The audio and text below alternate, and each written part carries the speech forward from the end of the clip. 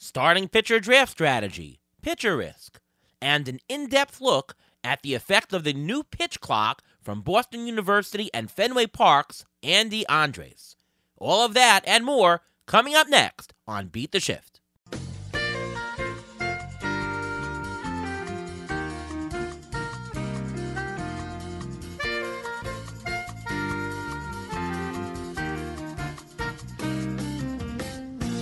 And welcome to another episode of the Beat the Shift podcast, presented by Fangraphs. I am your host, Ariel Cohen, and with me, as always, is Ruvain Guy. How are you, Ruvain? I'm doing great. How are you doing today? I'm doing great. We missed you on the last show that we did live from Arizona. It's been a little while. I know the Mets just made a bunch of signings. It's probably not going to be news to you when you hear this, but it's literally up-to-the-minute news. Brandon Nimmo coming home, and we signed David Robertson. Of course, we got Verlander and Quintana the other day. What's going on with you?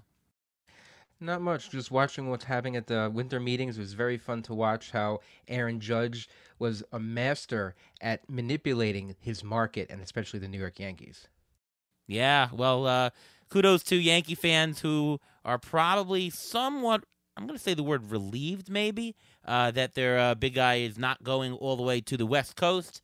Happy, relieved, whatever you call it. Yankee fans are doing well as well. All is good in the baseball world as the hot stove has heated up, and we're back here with an episode. It's been a while, but we do want to talk a little bit about baseball, fantasy baseball, and we've got a great guest today. He is a professor of mathematics at Boston University, and he's also over at Baseball HQ. Welcome to the show, Andy Andres. How are you?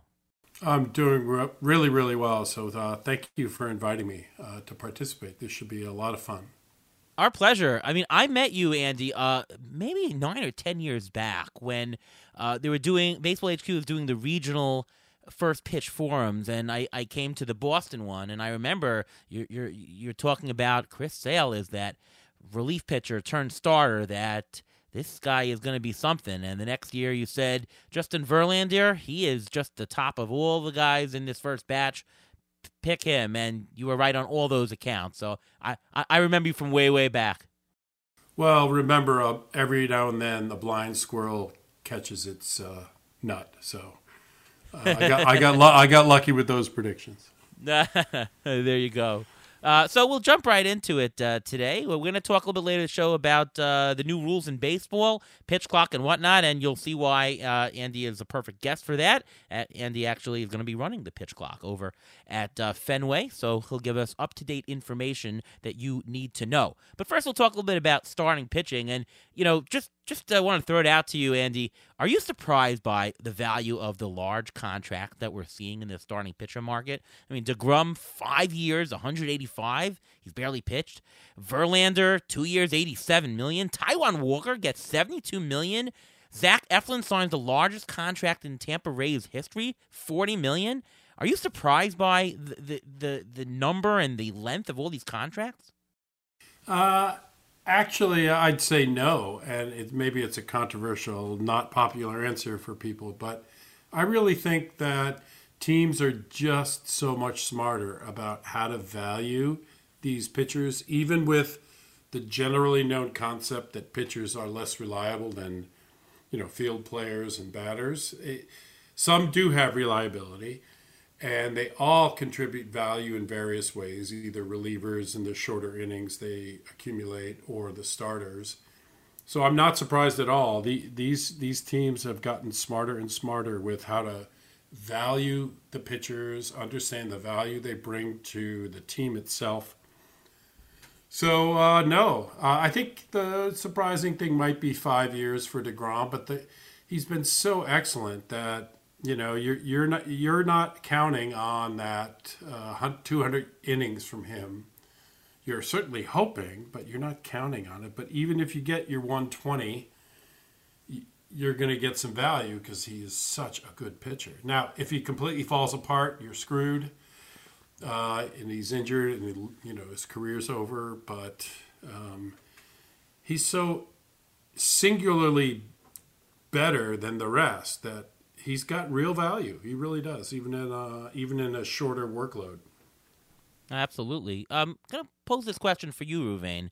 The Mets signed Verlander and DeGrom walked.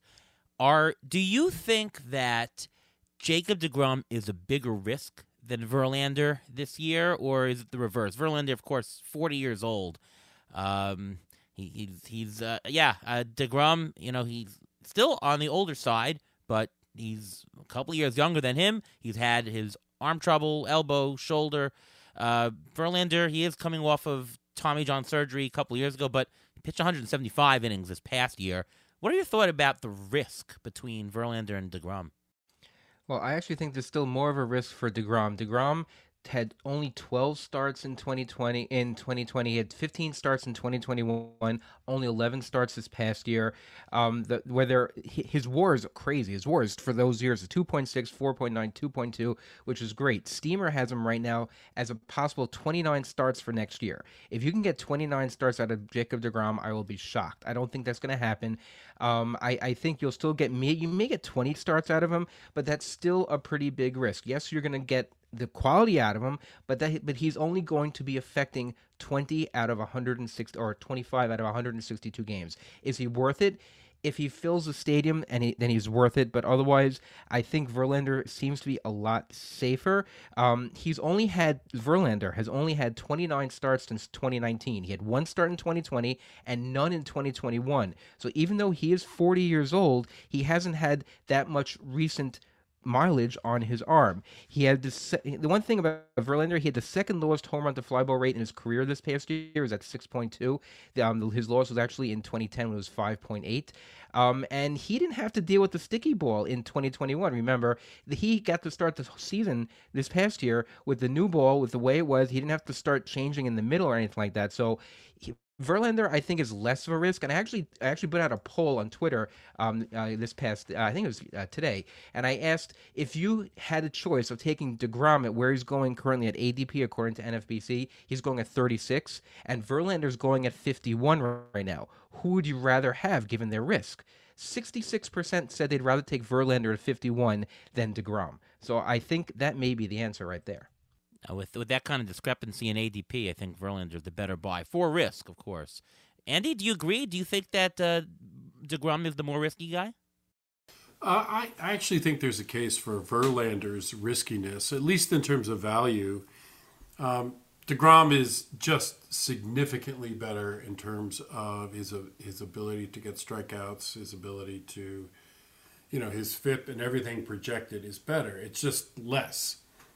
But the risk of Verlander is real. He is older. If you go by what Baseball HQ is predicting, the forecaster, they say 160 innings for Verlander, 120 for DeGrom. But 120 excellent innings is maybe more valuable in terms of WAR and fantasy value than 160 innings of Verlander. You never know. These are all projections, but my bottom line is it's really close. These two choices of pitcher, I would almost put together in the same bucket right now. But given the ADP difference, if that's real, if I see that going into one of my drafts, I'd wait for Verlander because the market is saying there's a big difference, and I don't see the big difference. So I agree with Reuven there, and you. If the ADP's about 15, 20 separate between their draft position, I'd probably go Verlander and wait to get him a little later and get a bat in there before I took a starting pitcher. Yeah, well, we'll have to see how the ADP market shakes out, but that is a fairly large difference right now. I like to split the risk between these guys into two buckets. One is the risk of poor performance, and the second is the risk of no performance, meaning just missing time for injury, and the other is pitching badly. I think the risk of poor performance is pretty low from both. I think that if Verlander pitches, he's going to be great. If DeGrom pitches, he's going to be fantastic. If I had to say that which one has a higher poor performance risk, I think it's Verlander. I think that DeGrom, remember, he signed a 5-year deal. Texas, I don't know that they're there to compete this year. They sort of want to save the investment. They may treat him a little bit more cautiously, so not have him pitch. Maybe they tone down his max. I don't know. Verlander, though, the Mets are signing him. They're there to win. They're there to win this year. He's only signed for 2 years. I think he'll probably pitch. I'm not going to say hurt, but they'll push him a little bit more. So I can see a little bit of tap performance. I mean, you can see he had over 5 ERA in the playoffs, I believe, this past year. So, when you got to pitch, you got to pitch, and however bad it is, will take you over the next person. So the poor performance risk is a little bit more with Verlander. Again, I think it's low for both. But the no performance risk, I think, is higher on DeGrom. The injury that Verlander had last year was a calf injury. That's sort of fluky. Doesn't really affect the pitching, the arm, or anything.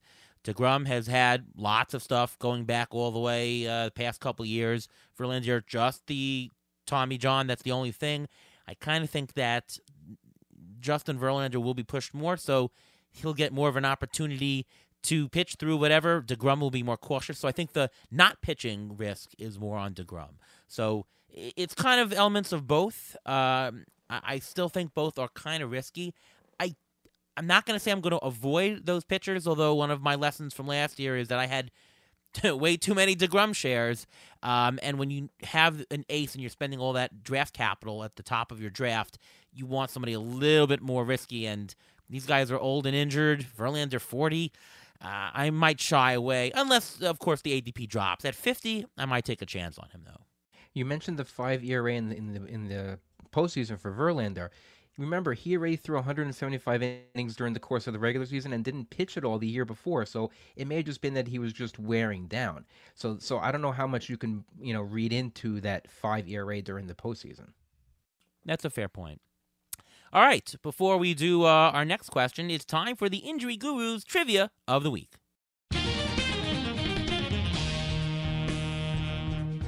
Well, we're going to be talking about pitchers now who have pitched or have reached a certain amount of innings, whether it's 200 innings or something like that. Last year, 18 pitchers threw 185 innings. Okay? How many of them did not finish in the top 30 ranked starting pitchers in a 5x5 league? So how many of those did not finish ranked in the top 30 of fantasy baseball in 5x5? Top 30 pitchers or top 30 overall? Pitchers. Well, good question. Andy, any guesses? I'll say only about 7. How's that? That's a pretty good guess. Ariel? Yeah, I'll go with 8 to Price is Right you. Well, answer is 6. 6 pitchers wrong way. From the pitchers who threw 185 innings didn't finish in the top 30, which shows how valuable those pitchers who throw a lot of innings are. And those 6 pitchers happen to be Merrill Kelly, Adam Wainwright, Martin Perez, Robbie Ray, Cal Quantrill, and Logan Gilbert. Those guys pitched over 185 innings, but didn't rank in the top 30 starting pitchers in fantasy baseball. So it just shows that 24 of the pitchers who threw all those innings were so valuable. And it's a matter of whether or not this can happen again, because in 2021, there were 11 pitchers who did it. In 2019, there were 24 pitchers. 2018, there were 25 pitchers. 2017, there were 29 pitchers. 2016, 39 pitchers threw more than 185 innings.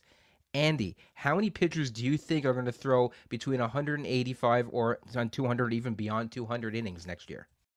I think it's going to be very similar to this year.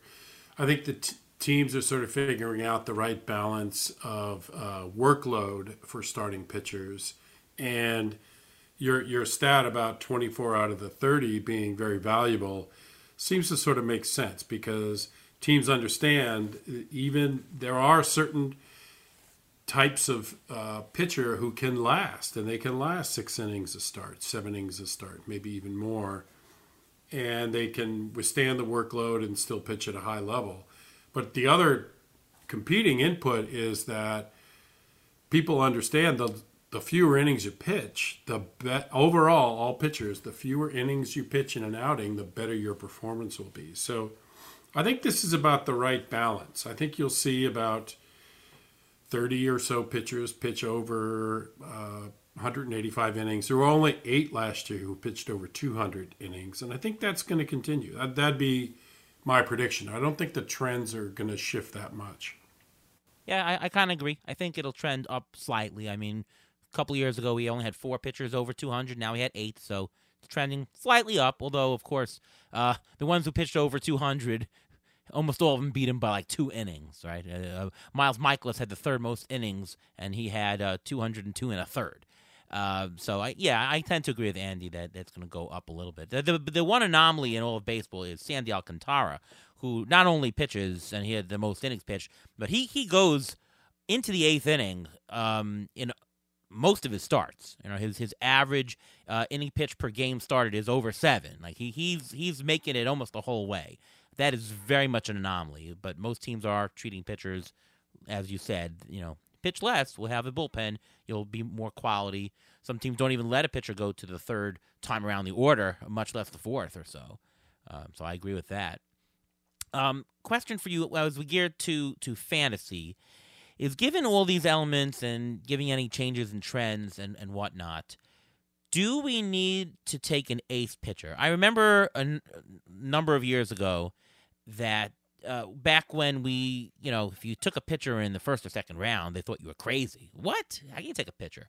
And then it shifted. I remember I had this article out, the case for an ace. You should take a pitcher in the 1st round, and I guess a bunch of people took the memo or came up with it on their own, but everybody's taking an ace. 1st, 2nd round, the trend the last couple of years, if you don't take a pitcher in the first 2 rounds, you're crazy. Do you think that that's going to change? Do you think that it has already changed, that going into 2023, you do not need to take an ace in the first 2 rounds? Do you think that that's a new mindset that's here, Andy? Yeah, this is a really good question to try to break down. Your analysis of the trends for starting pitchers seems spot on. There's definitely a ethos now in fantasy to get your ace, get your 2 aces in a certain amount of time. It really does hurt you if you're scrambling and trying to stream. Streaming, you know, at the end, if you're just getting pitchers at the end, you could find yourself in real trouble trying to catch up with the person lucky enough to get Alcantara and maybe Verlander on their staff. And there were plenty of people like that who were targeting starting pitching. And, you know, you're going to scramble to try to even get middle of the pack in some of those instances. But, you know, a lot of times you should zig when everybody's zagging. So, you know, I'm sort of on the fence of this. Generally, I'm in the camp, like, I want to get a stud pitcher, you know, the list of 4 or 5 of the great ones, and have it be reliable, have it be this kind of Garrett Cole reliability, who's just going to keep, you know, starting every 5 days. I think there's real value in that. But at the same time, I don't want to have to scramble to fill in my shortstop, second base with some minor players as well. So it's a real delicate balance. I would answer this yes. For 2023, every league I'm in, I'm going to target an ace pretty quickly. All right, Ruvain, do you agree with that? I'm going to say yes, but with an asterisk attached to it, because I was thinking about this question and about getting an ace. Now, what do you consider to be an ace? Is it someone who has over 200 strikeouts? Charlie Morton did that last year. Is it someone with an under 3 ERA? Jose Quintana, Martin Perez, Tyler Anderson did it. Is it someone with a whip under 110? Miles McCullough, Jordan Montgomery did it. So I think it's really based on how you're comfortable drawing up your roster, how you're constructing your roster. If you think you need that ace to be able to help you in other places just because you want to bulk up in hitting and you want to do that and you don't want to, you know, waste, quote unquote, waste these middle round picks with these non-ace, quote-unquote, non-ace pitchers, then you can go ahead and do that, because it's just listing those names, you don't necessarily need an ace. If you can construct a roster with of starting pitchers with some of the guys I just mentioned, you can avoid having to get an ace. You'll still not, you know, your ERA and whip is not going to go out the window with having to stream or anything like that, just because you're getting more quantity as opposed to quality. To me, the answer is, what part of the pitching curve is fungible and what part of the pitching curve is not fungible. And you want to play in the area that is fungible, because if there's 10 like pitchers, that doesn't really matter. Just get the cheapest, right? You want to play in those areas. If you take a look at the Razzball Player Rater from the past year, 15-team league, 5x5 settings, the top pitcher, Justin Verlander, number 2 pitcher, Sandy Alcantara. Now, what's notable about them is, now, those are the Cy Young Award winners. Verlander's value for this year, 32, Alcantara, 28. Now, those are excellent, but they're not at the level that they were 4 or 5 years ago, where you had the Kershaw, who was worth 45-50, where you had Sale worth 45-50 at the top. That's a huge difference to Verlander being worth 32, right? Then you take a look at the number 3 pitcher, Julio Urias, 27. If I drop all the way down to the 24th starting pitcher, the value of him is Framber Valdez, $20. There's only a $7 difference between number 3 and number 24. That tells me that if you were to pick the number 24th pitcher and the number 23rd pitcher, technically you'd have more value than the number 1 pitcher. Now, obviously, you're taking 2 roster spots instead of 1, but the point is that in the aggregate, you're getting more value by saying, okay, a number 2 starting pitcher is very close to a number 1 starting pitcher. Why even bother? Go for quantity over quality. Like, if you're planning out your first 4 rounds, why would you take hitter, pitcher, hitter, pitcher? Why wouldn't you take hitter, hitter, pitcher, pitcher, right? It's more fungible. And the hitters, on the flip side, are a lot more reliable than they have in the past. I mean, I was actually out to lunch this past week with Frank Stamfel of CBS. How you doing, Frank? And we're talking that, if you look at the first baseman and third base ADP from this past year to where they actually finished, it's almost verbatim. Like, the top 5 guys were the top 5 finishers. The next 5 were the next 5. If the hitters are going to be more reliable and the pitchers are more fungible, somewhere in that number 1, 2 starting pitcher range, you don't need that ace.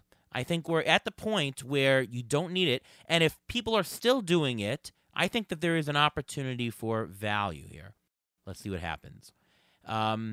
Question. Now, you mentioned it a little bit, Andy, that you don't like the waiver wire, you don't like streaming. I kind of agree with you. Could you explain that a little bit further? I found that this year, if you play the streaming game, you're in a lot of trouble. You were better off either paying more for pitching or just playing middle relievers.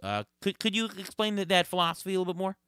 Yeah, so I'd agree with you around what you observed about streaming. Streaming was harder this year. And I think what it is because it's becoming much more of an accepted practice.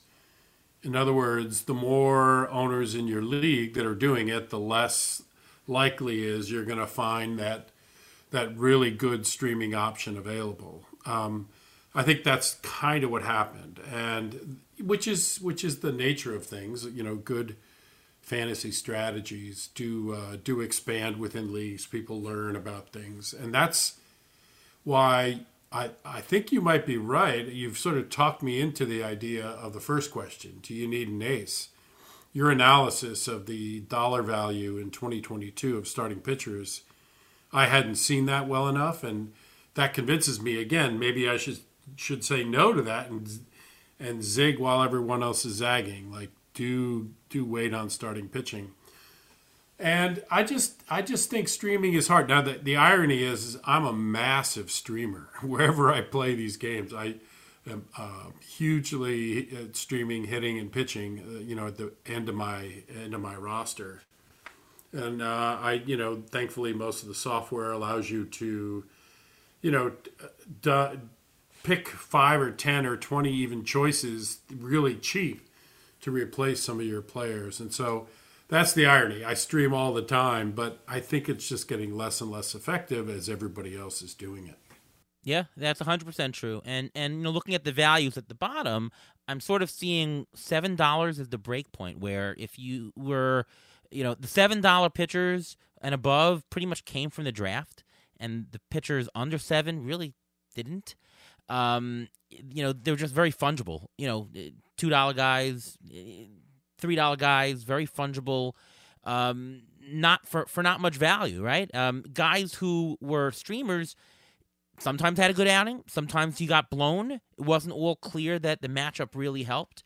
Very, very hard. And middle relievers came up as more values, right? There were more middle reliever values that actually made it into the into the final valuation player pool, the active pool, that if you really wanted starting pitching, you really needed to spend not at the top, but in the middle, and grab it. So I'm almost advocating, not saying you should spend less on pitching. I'm almost even saying you should spend more on pitching, but I'm sort of advocating the distribution of pitchers is different, that you don't need your ace and just say, well, I'll pick up a guy on an ace and I'll pick up a bunch of $1 pitchers and we'll stream. You sort of need to get the $22 one, $22 one, 22, a 10, a 10, and a 10, or something like that in the middle. Ruben, you agree, disagree?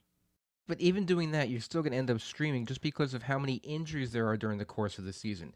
Just because of that alone, everyone ends up streaming at some point, unless they just want to try the method of not worrying about the wins so much and just throwing out the middle relievers. They can do it that way if they really want to.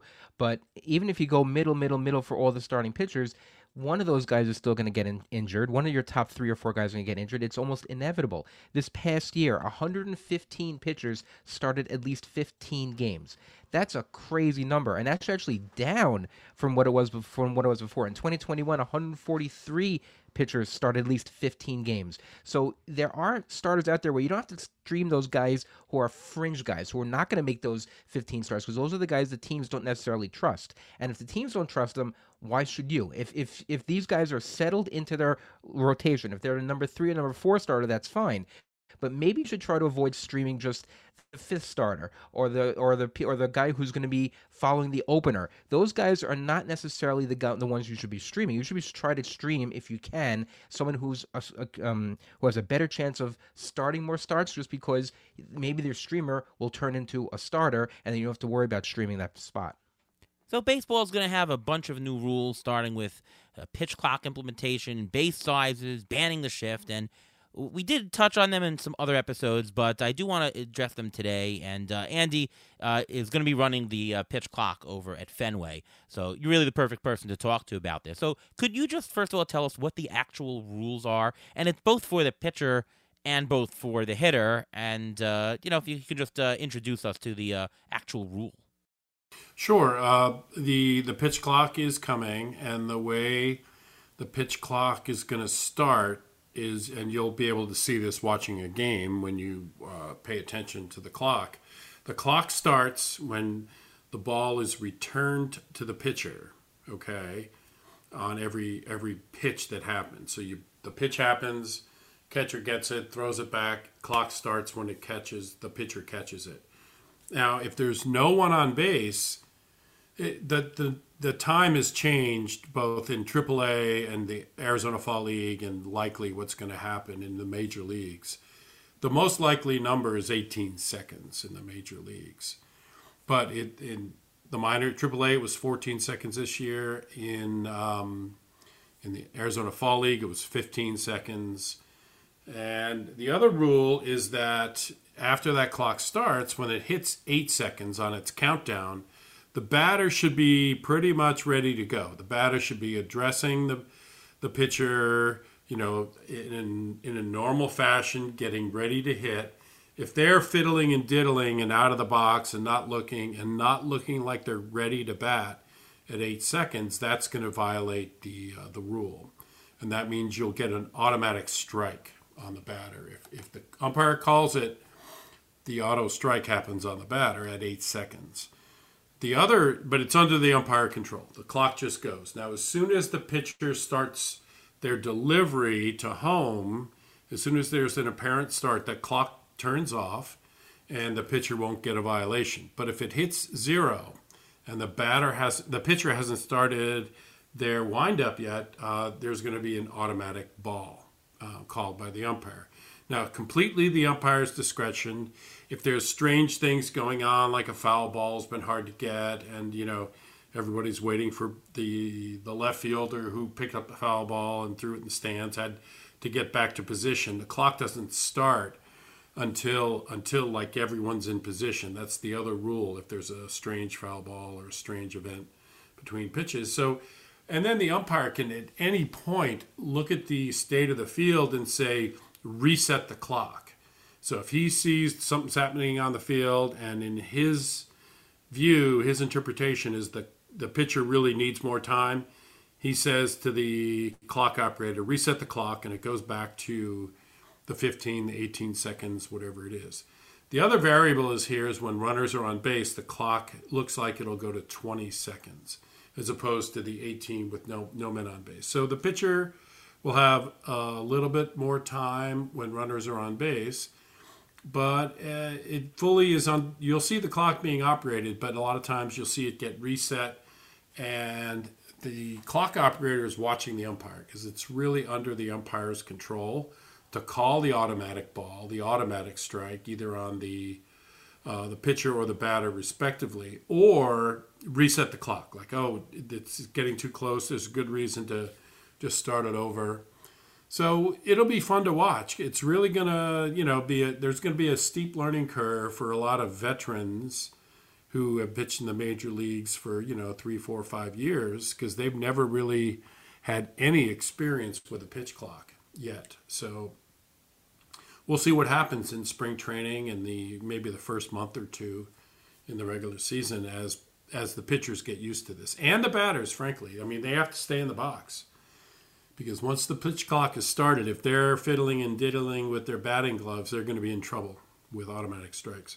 Yeah, and this obviously will affect the older players and less the ones who have just been through it in the minors as they get more used to it. Do you think that it'll affect hitters or pitchers more? Like, do you think you're going to get more called strikes or balls here? That's a really good question. And I would say probably more automatic balls than strikes.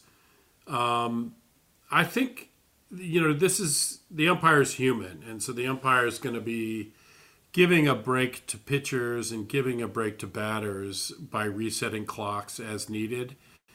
And I just have a feeling the pitchers are going to get called more by the umpires, and this could be just proximity. Who knows why? This is a gut feeling, and I could be completely wrong, but I have a gut feeling there'll be more auto balls this year than auto strikes. You'll see a bunch of them, especially in spring training.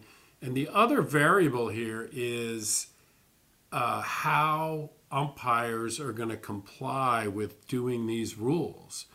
I've watched umpires over the last 13 years very closely in my role in the press box working for MLB in different ways. And some umpires are very compliant with the rules, and some umpires aren't really necessarily up and down complying with all the new rules coming down from the commissioner various ways. I've been told that the umpires are going to be informed your evaluation depends on this, that you're doing this right. If that's the case, the umpires are going to be very much in line because they all want to get good grades in their work. But if there's any sort of looseness around this, around the umpires not truly being evaluated on their ability to manage the pitch clock, then you might see a real difference between umpires. I hope not. I hope they all are compliant and they all call the rule the same. But gut instinct, I'm going to say more automatic balls than automatic strikes. No, I actually have a question. I don't know if you're going to have the answer to this, but the violations for these rules, are they reviewable by replay? Are they going to be reviewable by replay? Because I'm sure there are going to be some people who are going to be complaining about it. And so I'm sure that's going to be a question that comes up. Yeah, I'm sure there'll be tons of complaints. You will see lots of pitchers throwing up their arms and going, what? And they'll try to explain away why the clock ran out. Same thing with batters. There's going to be complaining to the umpire who calls automatic anything. That's inevitable. But it's not reviewable as far as I know. There's nothing to review there. The umpire is going to see the batter not in play in position to bat at 8 seconds. The first thing I'm sure they're going to do is say, hey, Brandon Nimmo, you got to get back in the box. Get ready. You're going past time.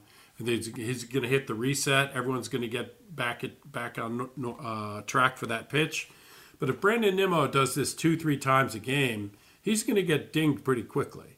And then he's going to throw up his arms and complain. I don't know why I'm picking on Brandon Nimmo because he signed for a lot of money, so he's a rich guy. He can take a little criticism, but I'm not even sure he's really a violator of this. He's just a name in my head. But the thing is, you're going to see complaining. You're going to see it's not going to be reviewable. It's at the umpire's discretion to really call this, and there's no ability to challenge it. But there will be complaints. Trust me. I mean, you will see pitchers and batters throw their arms up, catchers turn around and say something to the umpire and point to like the foul ball that just happened. I mean, I think this is all in our future. But end of the day, if you'd have asked me if I was in favor of all this, pitch clock in the major leagues, if you asked me 12 months ago, I'd have said, oh, it's a bad idea. There's no need for it. The game's great. But then I got the chance to run the pitch clock in the Arizona Fall League just recently, and it is great. Let me tell you, it is a great way to watch baseball, to see everybody just getting ready to play for the next pitch. There's no more delay. It is really a better game. And so, strangely, I was a skeptic of the whole rule change and how it would look. But now I'm a convert. I truly believe we will all see the benefits to pitchers, batters, catchers, everybody just speeding up a little bit just to try to make the game go a little faster.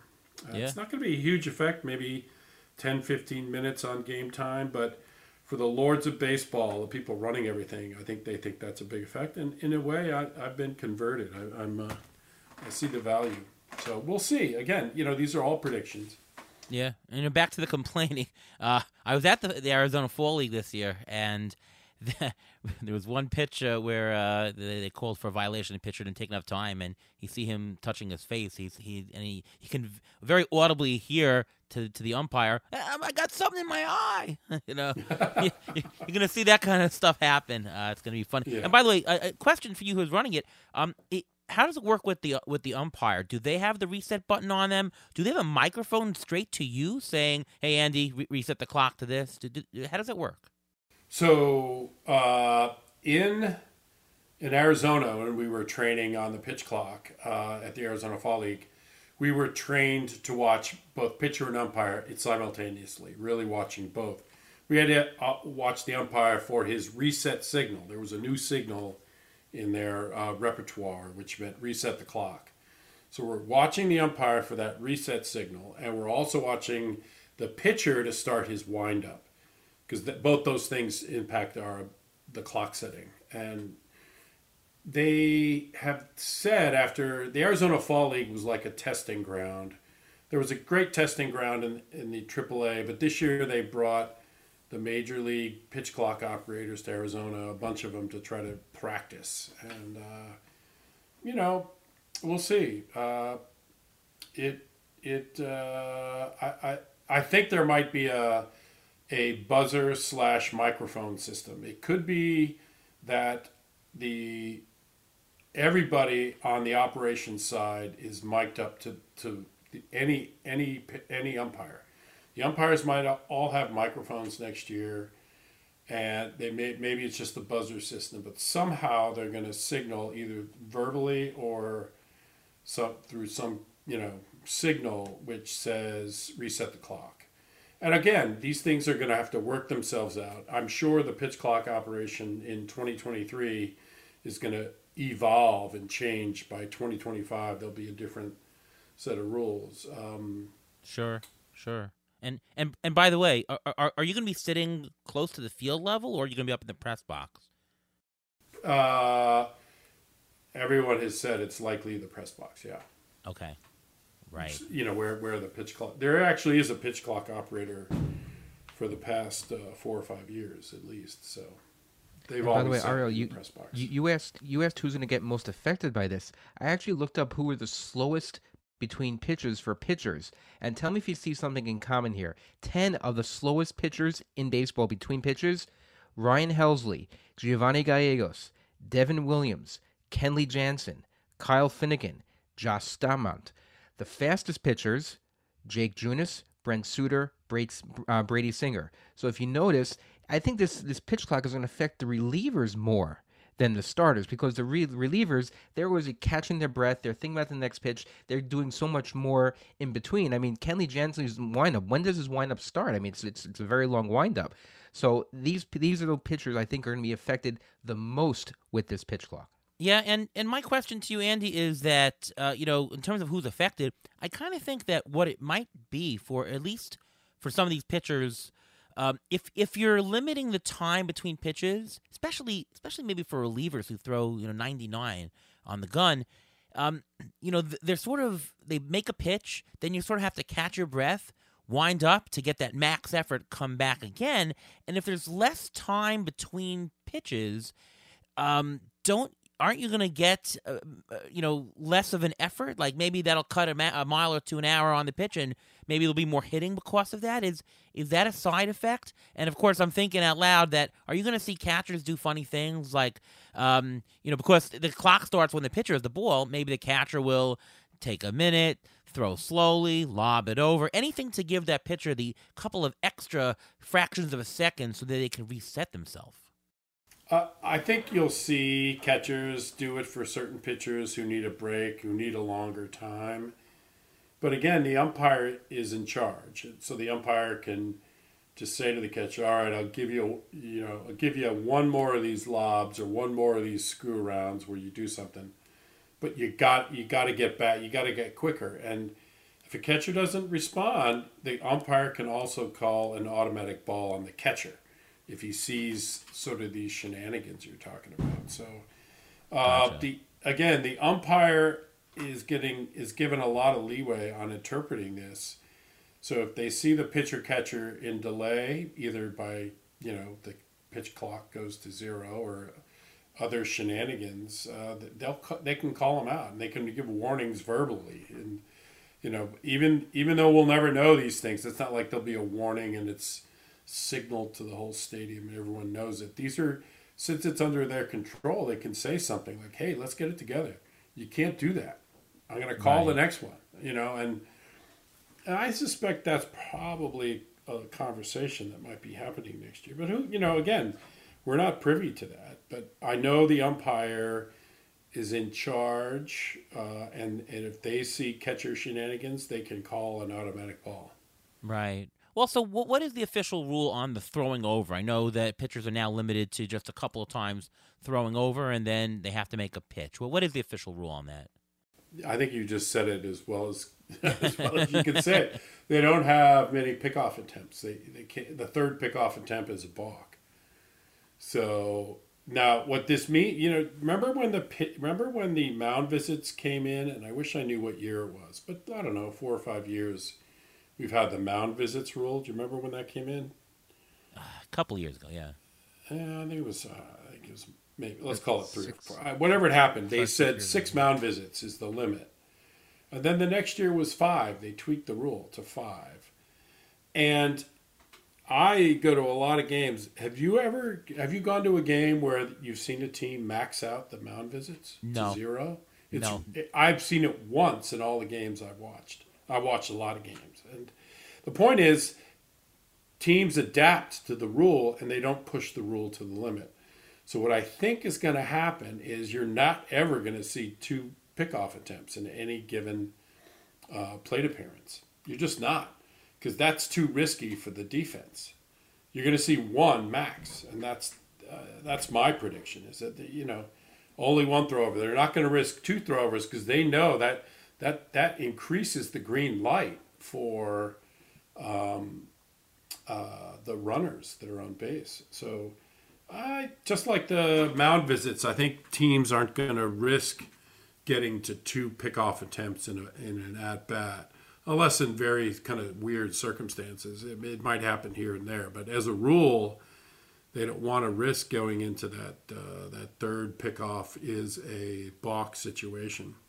Yeah. So We'll see. Again, these are all just my predictions. Yeah, no, that's a good one, and that will cut time because you're not Yes, going to have many. As you said, you probably just have one throw over max.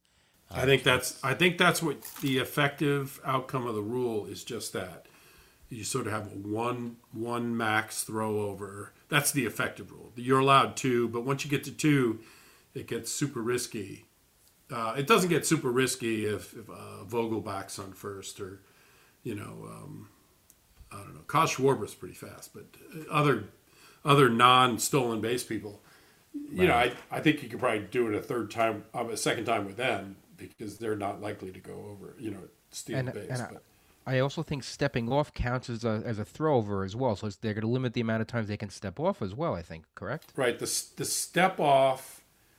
Especially the step off with nobody on base, like if a pitcher needs just a moment, that doesn't stop the clock. So the clock keeps going. So pitchers are going to learn quickly. I can't step off with no runners on base, and the step off that's another piece of the pickoff equation. All in all, it's going to be some confusion.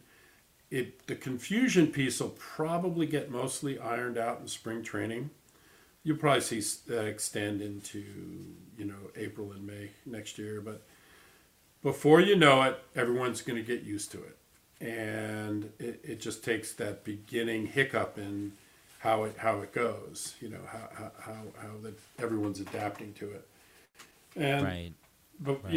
in 10 years, we're going to look back and say, what year did that happen? Because we're all so used to it. We're all used to how baseball operates. In 10 years we'll be like, oh yeah, pitch clock, it's fine. Right. It works. It helps. And there's a bunch of other new rules, of course. We've been talking a while about rules, so I want to just glancing over very quickly the base sizes, and we've spoken a little bit about that on the show. Banning the shift, of course, is a big one, and I'm sure we'll be talking about that more. I do want to get to a bunch of mailbag questions. We got a lot of mailbag questions this week. Obviously, we haven't had a show in a while, so pent up interest in asking questions. So here they are. First, from Matt Mountain, he says, projection systems, do you have an approximate timeline based off of history as to when each comes out? How often do they update after the initial release? Can I start doing work just off of Steamer, or will it change so much by spring training that we should wait? I guess I'll answer that question. ATC projections, as many people have asked me this past week, will come out approximately January 19th, which is the Thursday after Martin Luther King Jr. Day. I almost always make that date, and usually it's a day earlier than that, but that's the date. I, of course, have to wait for others to drop their projection systems, otherwise it won't be credible, and that's about the right date. Steamer is out already. Zips, Dan Zimborski of Fangraphs has them, but he likes to make 30 different articles out of it, so he publishes one or two a week. 2 a week, I would say, and then he'll dump them all probably in the beginning of February to get the whole picture. The bat comes out mid-January, right around the time that I come out. I usually actually coordinate it with Derek Carty, so we don't come out within a couple of days to give each other a little bit of press time. But you'll see that mid-January as well. Do they change all that much? The biggest changing is not the rates, is playing time. As we get a feel through spring training, free agent signings, how playing time situations have shaken out, that will change. So, yes, you can use them. Just know that for players with uncertain time, that could change quite rapidly as usually spring training. You won't get much movement other than free agents up until spring training starts, and then you get rapid movement for the next couple of weeks right after that. Anything to add to that? Probably not. Okay. Jeff asks, all right, this is a question about all the off-season moves thus far. Which player has seen the biggest boost and the biggest drop in fantasy value? Andy, want to take a crack at that? Oh wow, that's a tough one. I'm gonna say biggest drop off.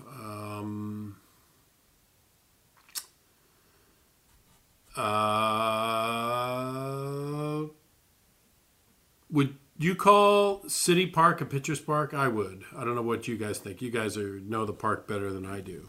Yeah, for the most part, they are bringing the right field fence in a drop. Just a drop. Okay, so it's not gonna be Verlander. He's gonna be happy, but he is moving from a division where the team dominated, and he dominated, into a division that is probably a little more even-handed and competitive. So the schedule is changing too. So having the balanced schedule is going to impact that a whole lot. So I'm not going to go with any pitchers. Does Ruben have an answer while I dwell on who might have signed and did well?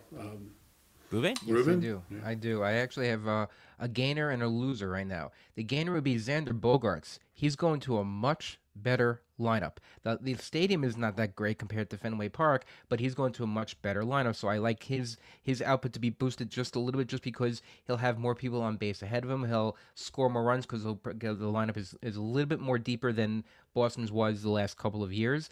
And the biggest loser right now, I think, just happened today. David Robertson, he signed with the Mets. He was a closer last year. He's been a closer for many years. He's going to be the setup guy, so he's not going to have that closer value like he had in the past. I actually disagree on Bogaerts. I think that the power numbers are going to drop off significantly, I think. And in terms of RBIs and run production, good lineup, he's had very good figures in Boston. So I don't know that he's going to really gain all that much. I think he's going to lose more than he's going to gain, actually. I wouldn't have said him. I think in terms of gain, to me, it's Jose Abreu. I think that going from the White Sox to that really good Astros team and Park and everything, I think Jose Abreu really goes up a lot. I'll throw in two other. I think Rizzo's goes up, but actually mostly because of banning the shift. Not so much because of him.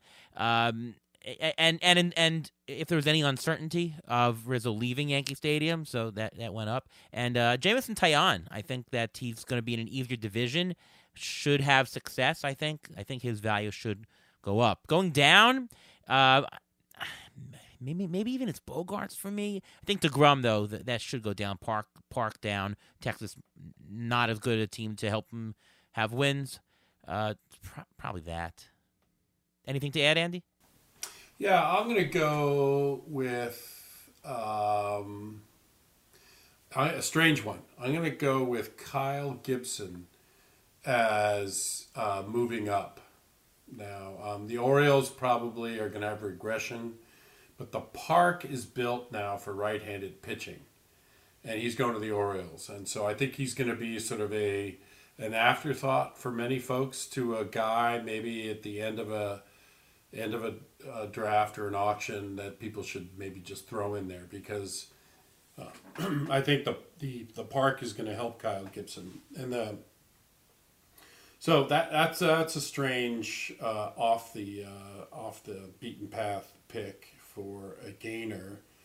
In terms of I don't know what to think about a lot of these signings. I do think that Bogaerts will thrive. I mean, he is such a nice hitter. I've seen that guy for so often, so many games the past since almost 7 years now, and he's not going to be Aaron Judge. Aaron Judge is a totally different hitter, but in this kind of good strike zone management, good solid contact guy with a good glove at a high leverage, high on the defensive spectrum position. I think Bogaerts is going to surprise a lot of folks, and I don't know what it means for Tatis. I think fundamentally, you're going to see Tatis move to the outfield. Oh, for sure. They've got Kim and Cronenworth too, right? Yeah, well, Cronenworth could be at first. Their first baseman, they just let go. So I think their first base and DH are going to be positions that the Padres used to fill in with Tatis, maybe. But Bogaerts showed his glove pretty well this past year, so I think he's going to get lots and lots of playing time. over his career, he's going to move across the spectrum, maybe to third, second, first, DH. But for the next year or two, Bogarts at short for the Padres is kind of a good thing. I think Bogarts is going to have real value, and he's just very fun baseball player to watch. So I'm sorry, I'm not. Says the Red Sox fan here, of course. No, I've enjoyed watching him over the years. No, I really have. Yeah. No, I think he's a pretty solid guy to have on your team too, not just like clubhouse guy, like a makeup guy. And, right. He's not 60 home run guy at all, but he's high contact, high average, high on base, depending on your league rules. I think he's going to be fun, and he's very injury free. He doesn't seem to take much time off. He's very reliable that way. So since 2015, what has been his worst batting average, Bogarts? Good question. You must know the answer on top of your head. I have the answer. Yeah. I'll say 286.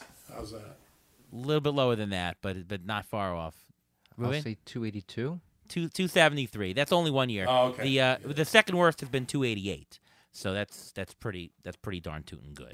That's high above league average for. Yeah, I mean his career BABIP is 336, which means that you're just going to expect to get a very high on base, right? You know, he's gonna find the holes and get hits. All right, another question from Physique Fan. How will the balanced schedule impact projections?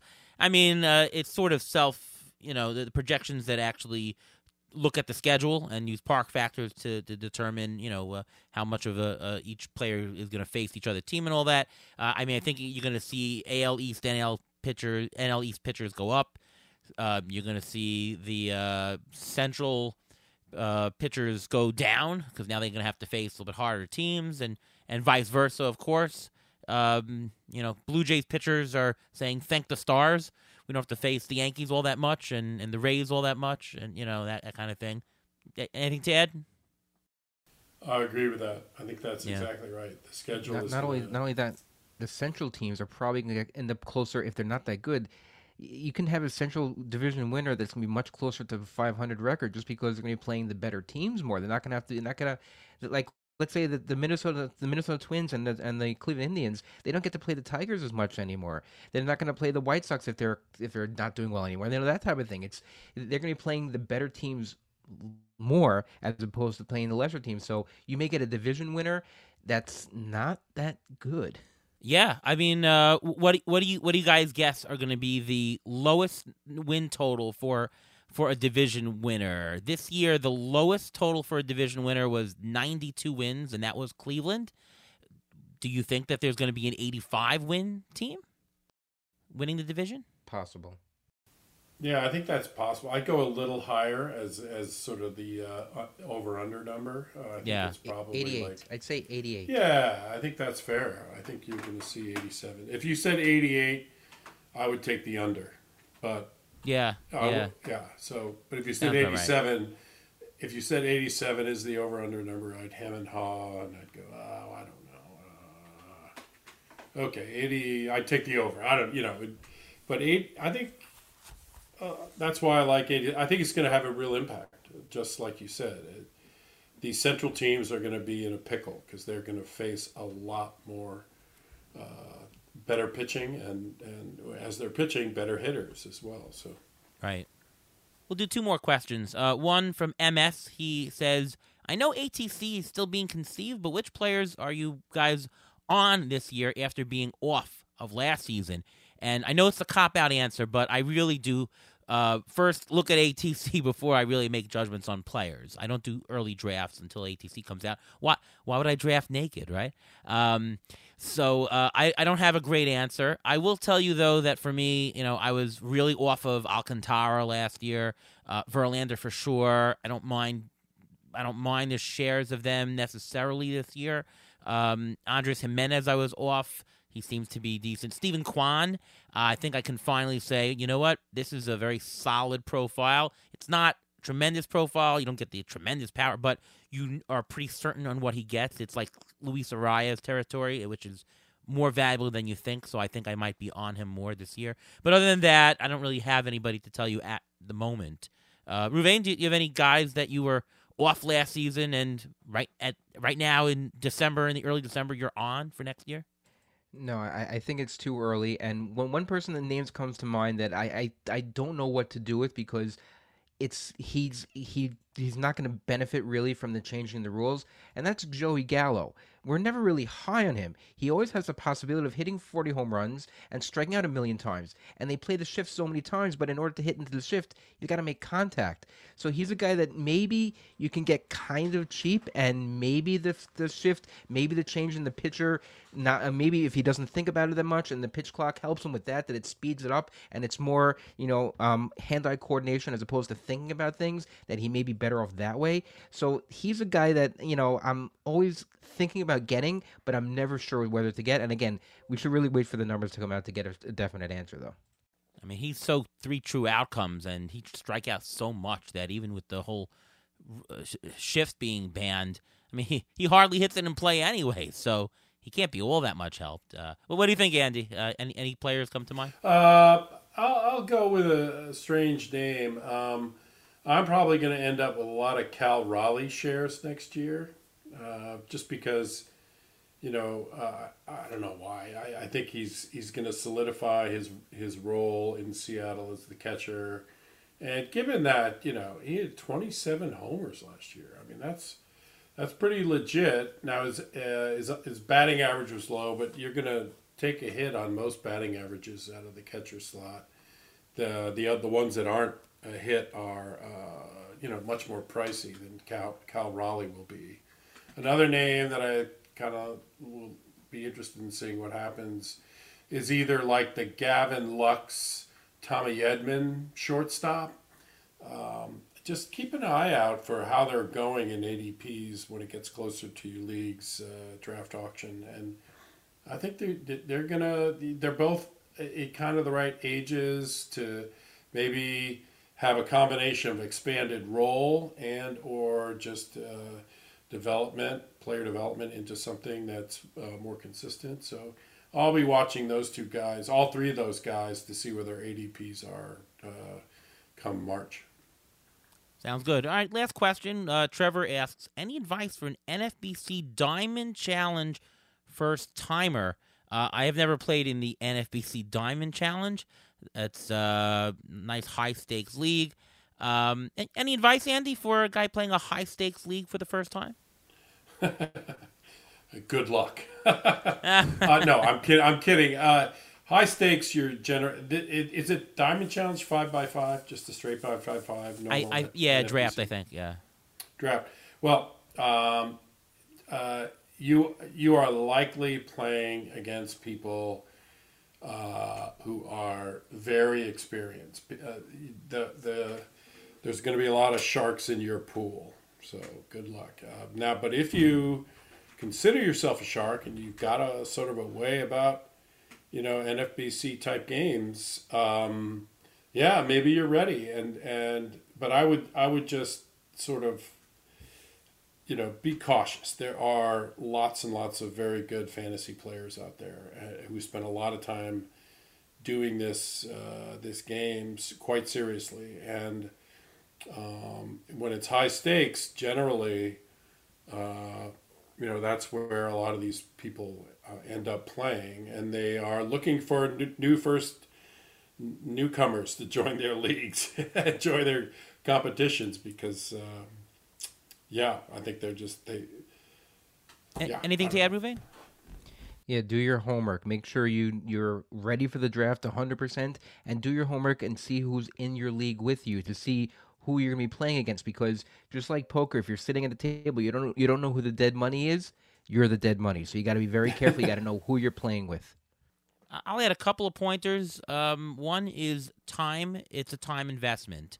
I'm not going to say the single most important thing, but what really correlates quite a bit with success in the NFBC, especially when you have twice-a-week lineups, is time. You have to be able to invest your time and really give it time and really check out the waiver wire, really see who you're going to drop and really look what other teams have and investing time and look what matchups are the coming week, what matchups are in 2 weeks and 3 weeks. If you're not going to have that serious time investment, you won't do well. The more time you put in, it'll correlate to better success, so that's one thing. Number two is when you're drafting, ADP matters less in a big high-stakes league than in a cheaper league. People are paying a lot of money. They're going to do what they want to do. So the ADP, I'm not going to say it goes out the window, but I'm going to say it matters less. So you should be more inclined to get your guys. Don't play the ADP game where, well, I can get this guy 2 rounds later. Like, don't do that. Don't assume the ADP is all that correct. It's definitely not going to be as much. The other thing I'll say is that you need to get lucky. And what I mean by that is don't just make risky picks, especially earlier on, and say, well, if this guy hits, if I pick DeGrom here, and if he hits, he could be the best guy in baseball, so let's just pick him. You're not going to win by making risky picks. You're going to win by accumulating value, and you need luck, so you need to get lucky somewhere along the way. You need to get a 20th rounder that really is a 10th rounder. To do that, it's not about making the risky picks earlier on. It's about banking that value so that when you get lucky with some couple people down below, that will add to your value and propel you up, right?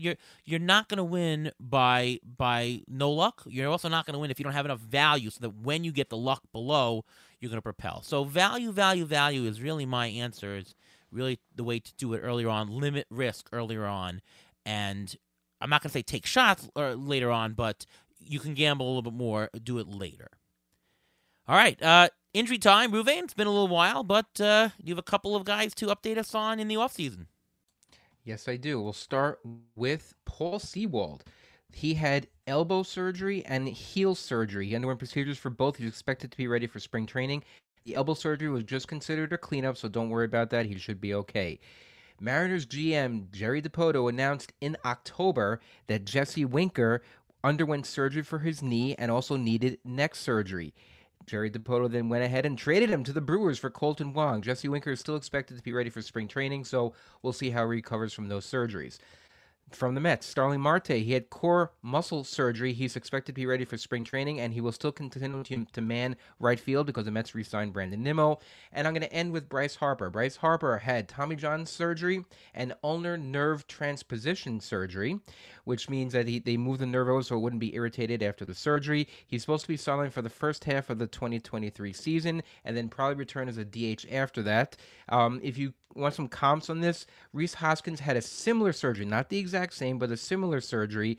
And when he had surgery in October, he was cleared to play in February. This is a little bit different from Bryce Harper because he had the surgery a little bit later and he had a little bit more done, so he'll probably be a little bit longer. However, Scott Boras had to say what his own say because he's Bryce Harper's agent, and at the winter meetings, he said, our history with Bryce is that he has super healing qualities. Take that for whatever it means. All right, and that brings us to the end of our episode. Thank you so much, Andy, for coming on the show. Would you tell us what you're working on and all things Andy Andres? Well, I'm in the baseball world. I'm working on a few things associated with my part-time work at MLB. That's fun. On the fantasy side, I'm considering all the leagues I'm in and actually looking at early projection systems and hoping and waiting until ATC gets released to add it to my model. And otherwise, life is good here. Having fun in Boston. That's amazing. And, thanks so much for coming to the show. The perspective you gave as the guy who's actually operating the thing. And, your intuition is definitely better than most people's here. So really appreciate you taking the time to come on the show. And it's always great fun talking with you. I mean, said at the top of the show, I know you for a little while now, and really great to have you. Well, thank you for having me. And anytime you want to talk baseball, you know where to find me. I'll be glad to join you again. Sounds great. Ruvain, why don't you tell us what's going on with you? You can follow me on Twitter at MLB Injury Guru, where I tweet these injury updates throughout the offseason, all these players having surgery that they're going to come up. I'm sure we'll hear about them during the course of the offseason. You can also follow my weekly article in Rotoballer in season, so it's not happening now. It'll start up again probably sometime in March. All right, and you know me, I'm Ariel Cohen. I write for Fangraphs and for Rotoballer. Working on the ATC projections. That will come out, again, third Thursday in January, so set your calendars for that. Going to have a bunch of preseason articles wrapping up some projections from last year and a little bit about risk, as you might have guessed. So stay tuned for that. I will update you on, I'm going to have an article coming out about projections and how projection artists are going to handle some of the new rules. So you'll see that. That'll be interesting to you guys as you are dealing with projections. And yeah, that's basically the story. And of course, you can listen to me right here on the Beat the Shift podcast. I'm not sure if we're going to do weekly in the rest of 2022. We'll do at least one show, but once we get started to January, we will be back to our weekly slot as usual, as it's going to be draft season before you know it.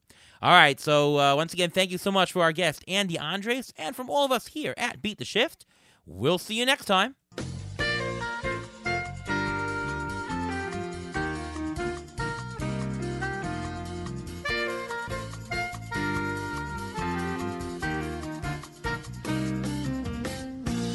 Thanks for listening to the Beat the Shift podcast presented by Fangraphs. Follow us on Twitter at beat_shift_pod.